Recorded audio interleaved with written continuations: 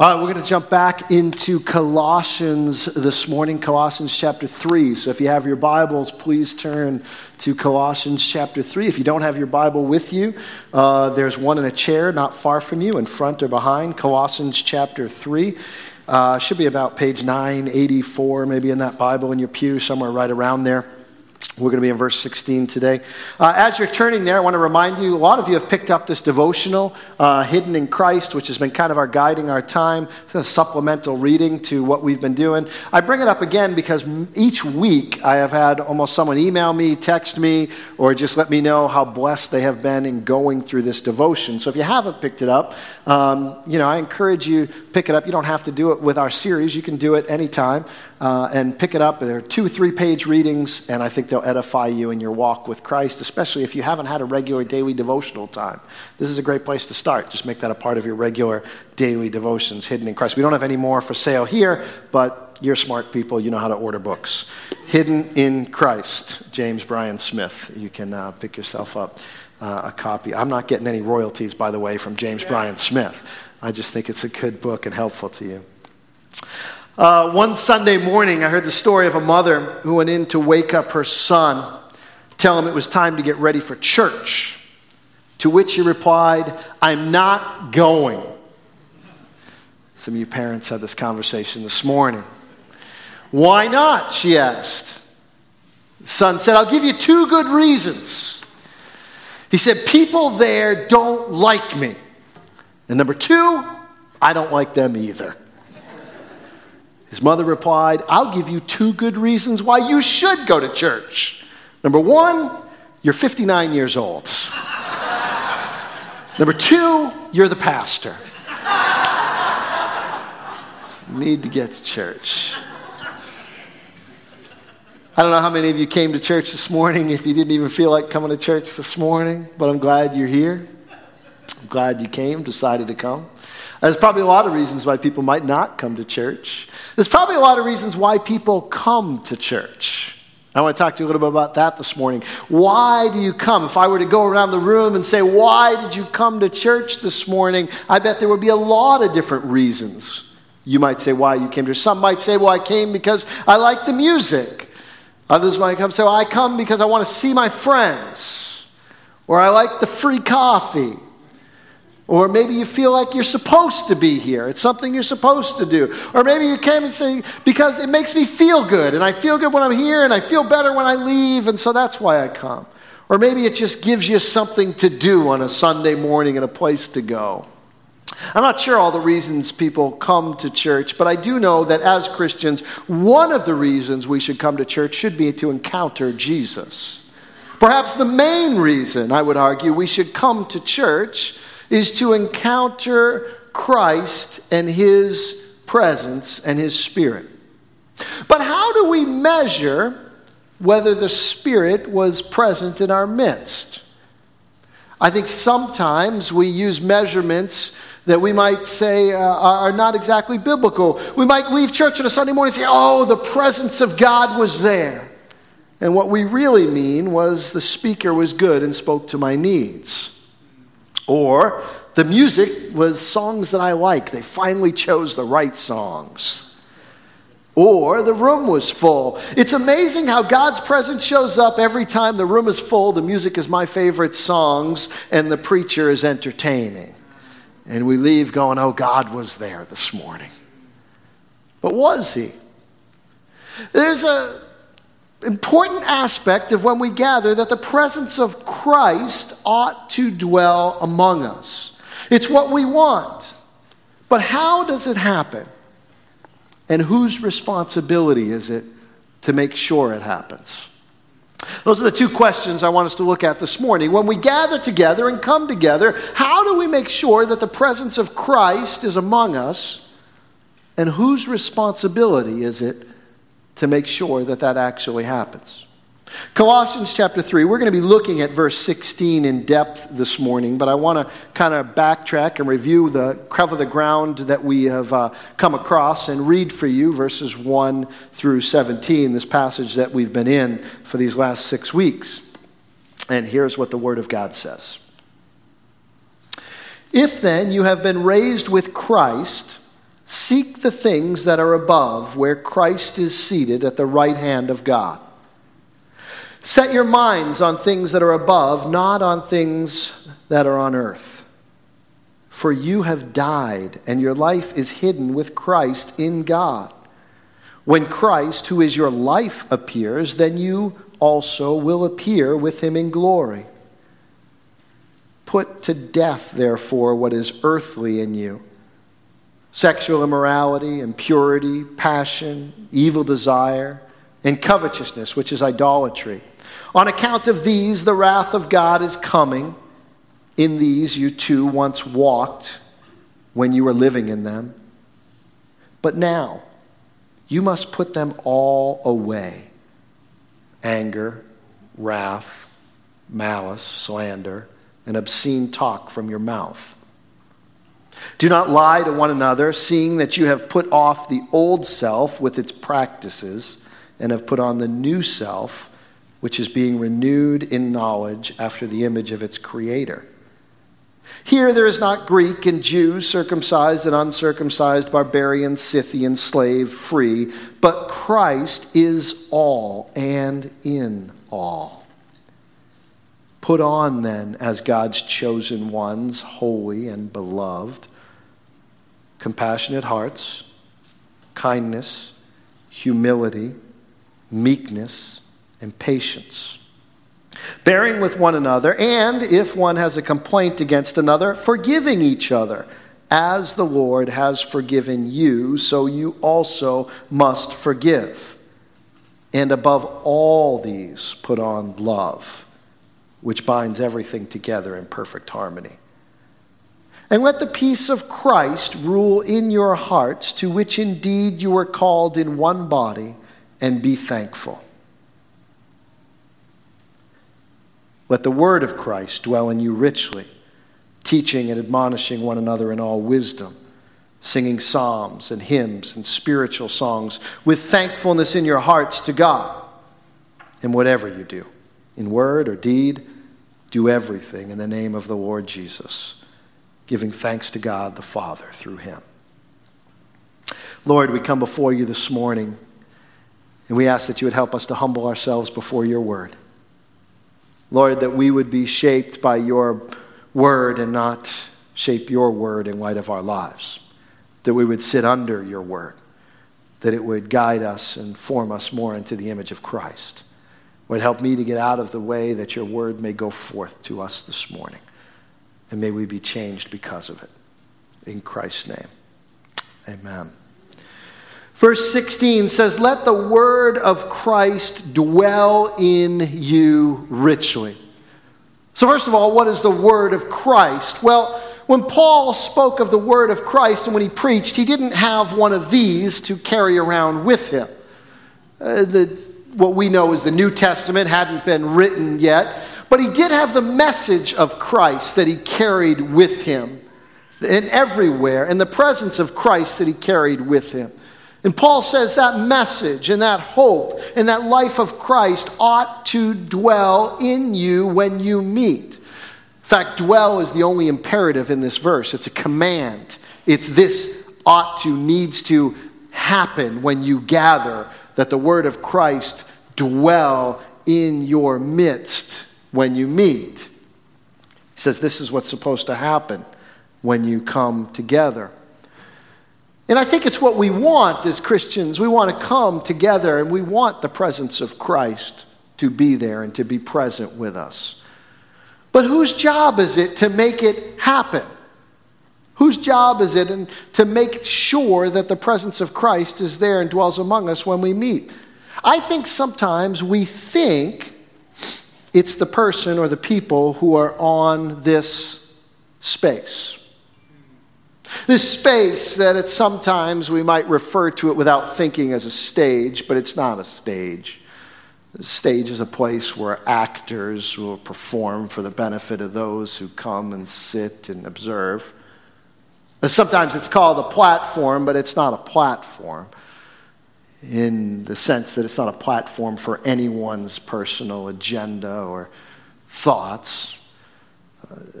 Platform only in as much as it advances God's word and his plan. It's an altar where the Word of God is brought forth and the people of God come and offer themselves as living sacrifices before God. But I will tell you, I think that many times the message is given that the one who's responsible to make sure that the presence of God dwells among us is the person standing in this space. There's many things I like about the church and the modern church and the time that we live in. I love the worship music we have. I love the community aspect. I love the word being preached and all the resources that we have available to us. I mean, not just the written Bible, but I got computer resources that I can do things and searches in the Bible that Paul would never have dreamed of. I love that part. There's at least one thing, though, about being a part of the modern church that I'm not excited about. And that's the things that we have sometimes adopted from the culture around us and brought into the church. And specifically today, I'm thinking of a consumeristic mindset that we sometimes bring into the church with us. And to be fair, as I've said before, it's hard not to fault people for this because we live in a consumeristic world. Everything is at your beck and call, and everything at times is there when you need it. You can speak to the air and tell Alexa to bring Kleenex to your house, and a day later it ends up on your doorstep. This is the world that we live in. And so people come into church and expect that the church in 1 hour, 1 day a week will take care of all their family's spiritual needs, including top-notch kids programs, a sermon that could pass for a TED Talk, fantastic musicians, a great service production in an orderly, clean, and modern facility. And we'll sit back and wait until you do it. And I have to be honest, to be fair, I think many times that we in leadership in the modern church have said, okay, we'll do that. I think many times pastors and those in leadership have bought in just as much to the consumeristic, customer-centric mindset of the world that we live in. Instead of at times saying the truth is, an hour and a half a week is not going to take care of your spiritual needs of your family. The truth is, it's a daily spiritual walk with the Lord and a daily dying to yourself. The truth is, you've got to learn to feed yourself from God's word. You've got to make yourself intentionally a part of a community of people who will love you and speak into your life. And the truth is, a lot of times it's messy and not clean and neat to become and be formed into the image of Christ. But we have at times bought into this idea, this consumeristic idea that I'll come and you can make it happen. But here's the thing. In that verse, in verse 16, where it says, let the word of Christ dwell in you richly, the you in the Greek is a plural you. We don't have a real good way of distinguishing that in our English, but it's you plural. Now, the people from down south, they've got a way of communicating this that we don't have up north, right? You know the word they have, right? What's the word? Y'all. It doesn't sound great, but it does communicate the meaning. I guess if this was the southern translation, it would be let the word of Christ dwell in y'all richly. If it's the New England translation, it's let the word of Christ dwell in you guys. Or you guyses. Use. Let the word of Christ. But the point, it's plural. Here's what it's not. This is not Paul writing to the pastor of the church of Colossae. Nope. It's not you individually. It is Paul writing to the church, not the person standing in this space, but the people sitting in those spaces. Let the word of Christ dwell in you all. I can't even say it right. It grates against me to even say it's dwell in you, all y'all, richly. And so the point I'm trying to make here is that when Paul says that the responsibility and the command is that the word of Christ dwell in you, it's not the pastor at the church at Colossae's responsibility. It is the church's responsibility to make sure that the word of Christ dwells in it. So whose job is it? It's not me, it's we. It's all of our job. It's why one of the reasons when we do a child dedication here on stage, one of the covenants I ask you to make as a church is, will you cultivate in your church an atmosphere of love and peace such that this child will, as they continue to live here, grow and desire the Christian way of life, because it is all of our responsibility to make sure that the word and the message of Christ dwells among us. So if that's our responsibility, how do we do it? Well, two ways to do it that Paul gives us that I want to talk about this morning. And the first one is teaching and admonishing one another. You probably didn't see that coming. You probably thought it was going to be a warm, fuzzy, love one another, care for one another. But the next part of the verse is teaching and admonishing one another. You and I have been just told in this passage of how to dress. We've been told what to wear and what not to wear. It's a little bit of Paul's Project Runway. He's telling you what you should wear as a follower of Christ. And he says, put on then as God's chosen, holy and beloved, compassionate hearts, kindness, humility, meekness, and patience. Bearing with one another, and if one has a complaint against one another, forgiving. It is all stuff you're supposed to put on. Forgiving each other as you've been forgiven. And above all these, put on love, which binds everything together in perfect harmony. This is what you're supposed to wear. And I put this all into the category of teaching. Teaching. So we teach each other what to wear. There's another one Paul used, and he used the word admonish. And I would put the word admonish on what not to wear. What not to wear. Put to death, therefore, what is earthly in you, sexual immorality, impurity, passion, evil desire, and covetousness, which is idolatry. On account of these, the wrath of God is coming. In these you too once walked when you were living in them. But now you must put them all away. Take them off. Don't wear these: anger, wrath, malice, slander, and obscene talk from your mouth, and do not lie to one another. That's what not to wear. And I would put those under the category of things we admonish or admonished for. Now here's the thing. There's a part of this where I can individually say, okay, this is what I need to put on and what I need to take off. But there's also a part of this that this is you, plural. Sometimes I'll go clothing shopping and I'll take my son Isaac with me. And Isaac is not shy in telling me what looks good and what does not look good when I try it on. In fact, I'll come out of the fitting room and he'll say, "Oh no, I have nicknamed him Giorgio Armani and he's usually right. You say, "You can't wear that." He said, "That color looks terrible on you." I said, "I've got a shirt at home this color and I wear it all the time." And he says, "I know, it looks terrible on you. Why are you telling me this now?" Go home. This happened, this for real happened recently. Went home. "Wendy, Isaac said this shirt looks terrible on me." "Yeah, that shirt doesn't look good on me. I don't like that. That shirt's tired. You got to get rid of it." Like, no, would anyone admonish me at any point? It's just like, no, you seem to like wearing it.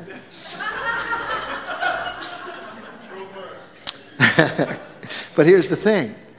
It's true in our Christian life too. I think teaching and admonishing is just that. Teaching is saying, look, when you're growing up in Christ, here's what you should wear, here's what you should put on.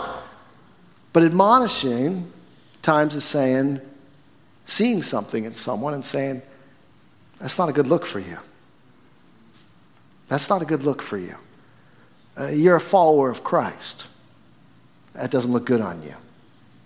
Anger, malice, wrath, jealousy. It's not a good look for you. And that's essentially what this admonishment aspect is. And Paul says that for the presence of Christ to dwell among you, you're going to have to teach and admonish one another. That's one of the ways it happens. It's also the responsibility not only to give it, but also to listen to it when it's given to us. But there is a qualifier. Paul says how to do this. He said, teaching and admonishing one another in all wisdom. And this is the key. Wisdom requires that when we do it, we pray and we ask. And I think we ask at least two questions that are important. It would be wise of you when you're considering teaching and especially admonishing someone else in the body of Christ to consider these two questions. One, is it the right thing to say? Is it the right thing to say? Is this something that's consistent with God's word? Or is this just a pet peeve of my own? Is this something that aggravates me? Or is it something that actually is in God's word that needs to be brought up and brought out? Is it the right thing to say? But then the second question I think it's wise to ask is, am I the right person to say it? Am I the right person to say it? It's not always the case that you are. Something come up with me recently where someone that's in my circle of influence, not a part of this church, but in my circle of influence, that I was talking to another one as a mutual friend and said, there's this thing and it needs to be said to this friend of ours. And we talked about it and we both agree that yes, it's something that needs to be said. It's not a sin or something like that, but it's something that needs to be said and truth that needs to be heard. But after thinking and praying through it honestly over weeks, we both agreed that I'm probably not the one to say it. Just the relational dynamics and everything, it wouldn't be heard from me. But someone needs to say it. And sometimes you'll come to a place and you'll realize that something needs to be said, but you'll have to pray and ask God to ensure that someone will say it. But I'd say that's the rarity. More often than not, the truth is we're supposed to say something and we don't. That's the other mistake. Because we say, well, who am I to say? Well, you're a member of the body of Christ, and hopefully if you're thinking of speaking this to somebody, you're someone who loves them and is in a relationship with them and walks with them. Because saying it in wisdom also means that we say it with love and grace, because Jesus came full of truth and grace. And you do it in the context of relationship, where not only will I teach and admonish, but I will walk with you as you endeavor to live out this life that God has called you to live. Because this was the case. In the churches Paul's writing to, they're not spread out over hundreds of miles. They don't drive in and drive out and then never see each other. They live among one another. If they're going to teach and admonish one another, they are going to know one another. I've got two guys in my life that I meet with for coffee every couple of weeks, and they're pastors. And they have permission to speak into my life, and they had permission to admonish me and ask the hard questions. And they're pastors, so they know the unique temptations and trials that I might face in my particular role, and I hope they don't let me to get away with things that I'll try and get away with to fool people around me. We should all have people in our lives that have that permission to speak into our lives, that we've given them that permission. We're to teach and admonish one another.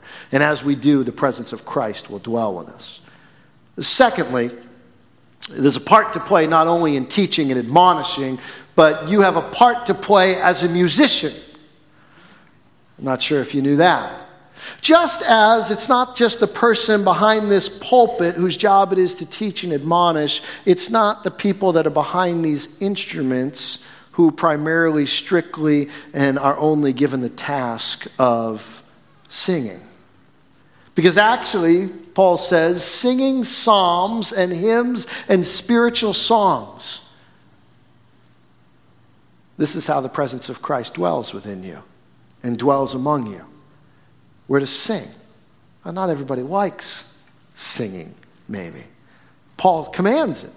This is one of the ways that the presence of Christ dwells among you. Why do we sing? Why is it important? Because it has been a part of the history of God's people ever since the beginning. So why is singing important? I think for at least three reasons. One, it moves us.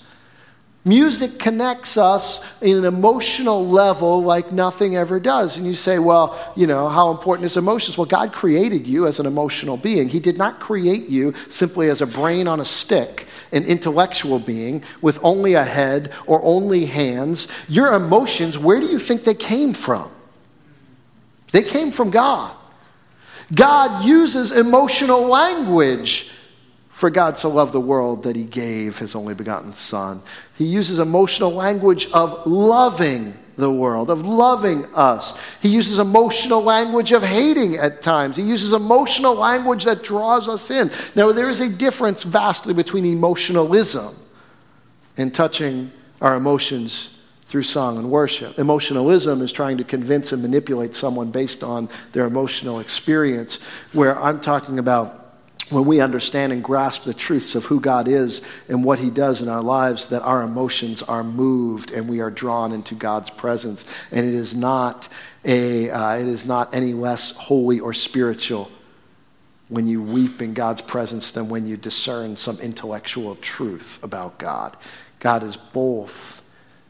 It's his heart and his head that he appeals to when he appeals to us. Music moves us. It also unites us, brings us together. This is true outside the church. I mean, there aren't too many places you sing corporately outside the church, I'm guessing. Unless you're in a choir or something like that. Where do you sing corporately outside church? Karaoke.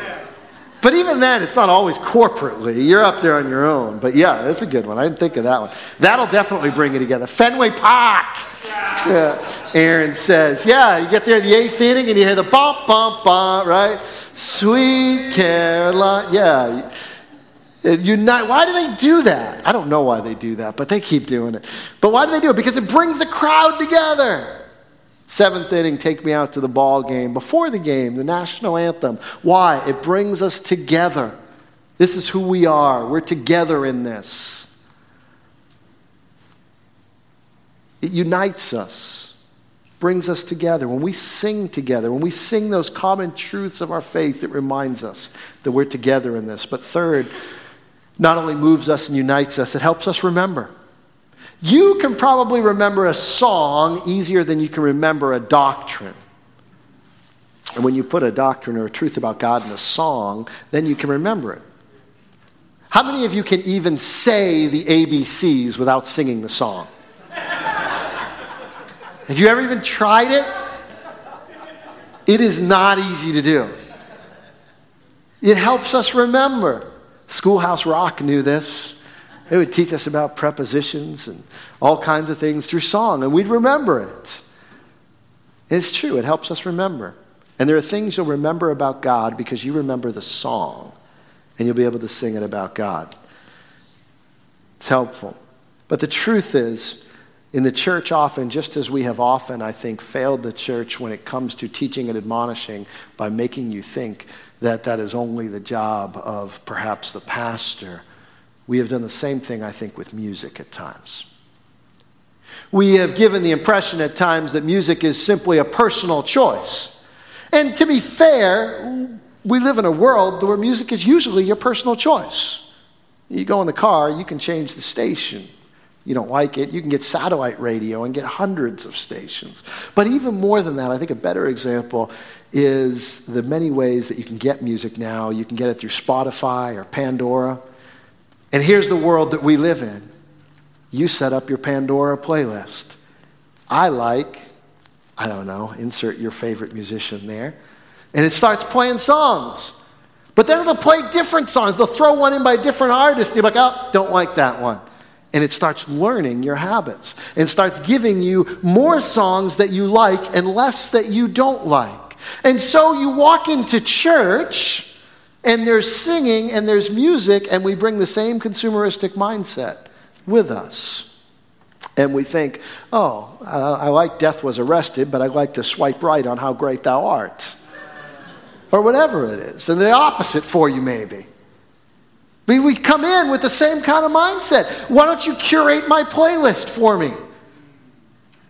We've brought that same kind of thought in there, that it ought to be music that I like and that helps me and that I appreciate. C.S. Lewis, the author and theologian from the 20th century, who wrote the Narnia Chronicles, among any others, when he came to Christ for the first time, Oxford trained, part of high society England, he struggled with this. And he said this, he came to Christ as an adult and would go to church to worship. I disliked very much their hymns, which I considered to be fifth-rate poems set to sixth-rate music. But as I went on, I saw the great merit of it. I came up against different people of quite different outlooks and different education, and then gradually my conceit just began peeling off. I realized that the hymns, which were just sixth-rate music, were, nevertheless, being sung with devotion and benefit by an old saint in elastic-side boots in the opposite pew. And then you realize that you aren't fit to clean those boots. It gets you out of your solitary conceit. See, when we come together and sing so that the presence of Christ dwells among us, it isn't so that I can have the music in front of me, that this is what I like and it entertains me. It is because that person beside you, maybe you don't need to hear about how great the faithfulness is of God this week, but you don't know what that other person who's sitting a little further down the row from you experienced this week. And they may have experienced something this week that has just rocked their world, and they need to come in and hear the church proclaim, great is the faithfulness of God, because their faith in the faithfulness of God was shaken that week. And so we come and we sing together and we preach to one another. And I may not like the song and I may not like the words, but it's not for me, it's for us together proclaiming and worshiping who God is. And you may not need to hear this week about how great our God is, but that person down the row or across the room who had their world changed or got something news this week that they didn't expect to get, they need to be reminded how great is our God. That he's bigger than all these circumstances. He's bigger than what's come into your life. He's bigger than what might be bringing you down. And they need to hear the church sing so they know they're not in it alone. How great is our God. And they need it not just from a CD or from a radio. They need it from the people of God living beside them, breathing, sweating, singing the praises of God. And this is the church. To be reminded that death was arrested, that you need not fear it anymore. To be reminded that this is what we believe in God the Father, His Son, the Holy Spirit, in the Church of Jesus Christ, the gathered saints who will one day come together and meet Him in the air. That this is the truth we hang on to. And it may not always come in the morning, that word from this pulpit, but it may be the words sung one another, to one another, for God. We have personalized it way too much. We have individualized it way too much. Worship is not about having an individual experience with God, although no doubt you will. That individual experience is the byproduct of participating in community. Finally, some of us consider music optional. Well, the only problem there is it's never been optional throughout the church. The early church sang, Paul and Silas sang in prison, the apostles sang, Jesus attended feasts in temple with his family where he no doubt sang. Throughout the Old Testament, we have singing as a part of worship. The people of God have always sung as a part of worship, and here in this verse, we are instructed as a part of our gathering to sing. If you're going to argue that singing is optional for the believer, there is a vast amount of scripture you will have to ignore. We're called to sing. It pleases God. I don't know why. I don't know what pleasure it brings to God, but He has always had singing as a part of His worship. From the Psalms, beyond that, as songs of Moses sang. He's always had singing as a part of His worship. And it brings us together and edifies us. But this is also qualified, we're to do it with gratitude. We're to do this with gratitude. The scripture in Colossians chapter 3 says, singing psalms and hymns and spiritual songs with thankfulness in your hearts to God. Don't sing out of obligation or reluctantly. Come and sing with gratitude.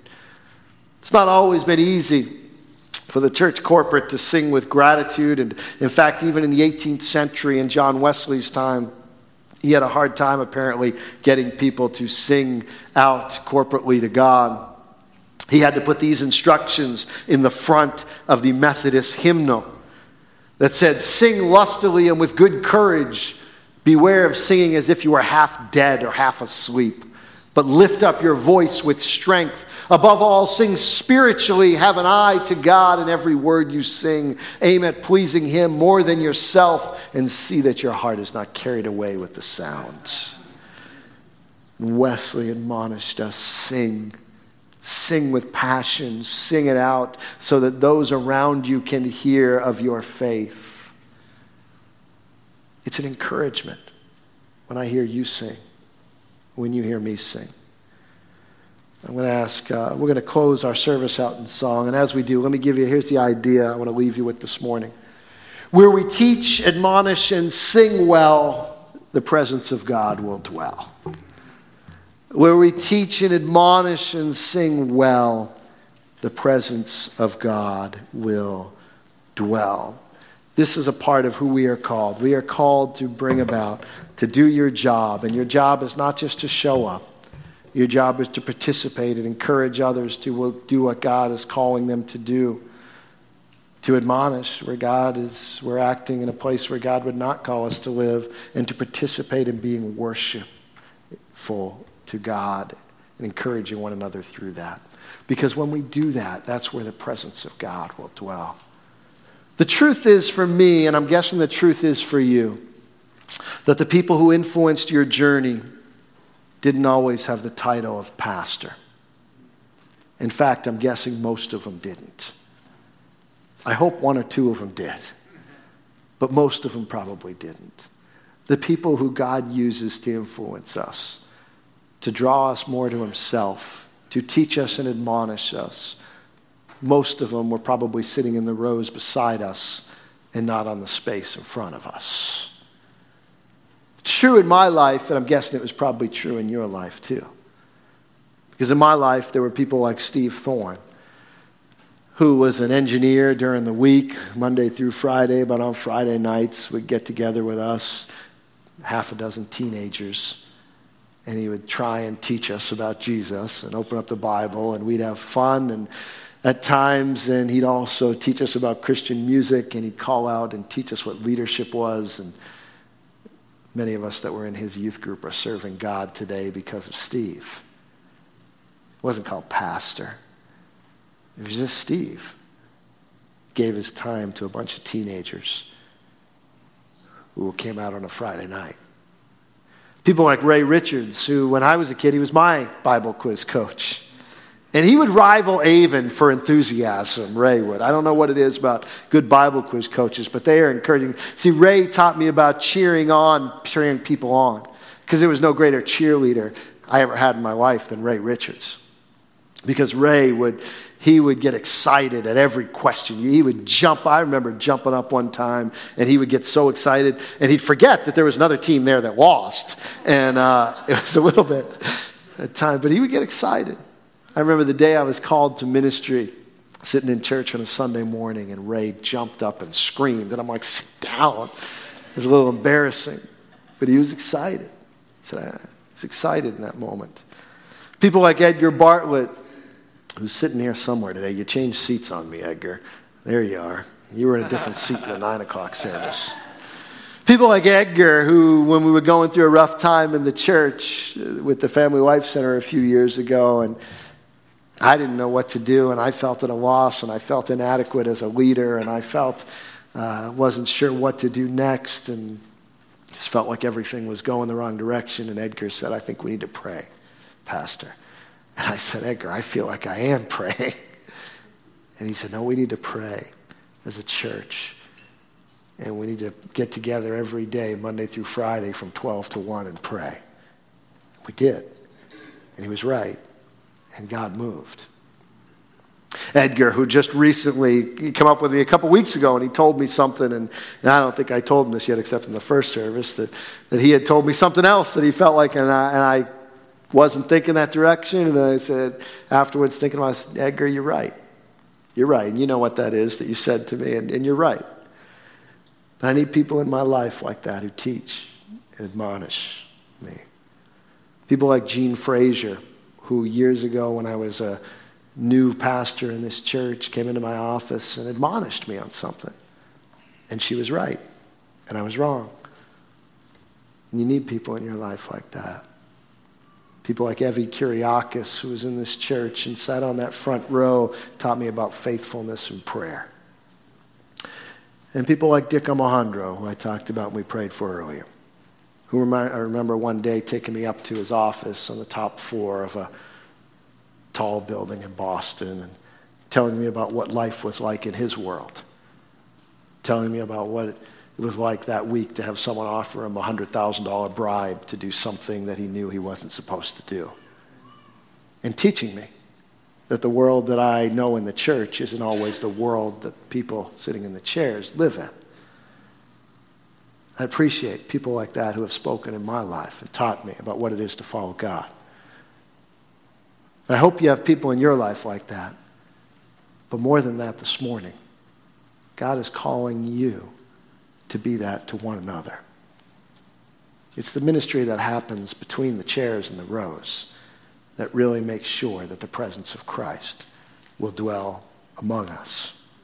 I'm going to pray, and then we're going to close out our service as only we can after reading this passage, which is in singing together. Would you stand? Father, we thank you for your word, and I thank you for your church.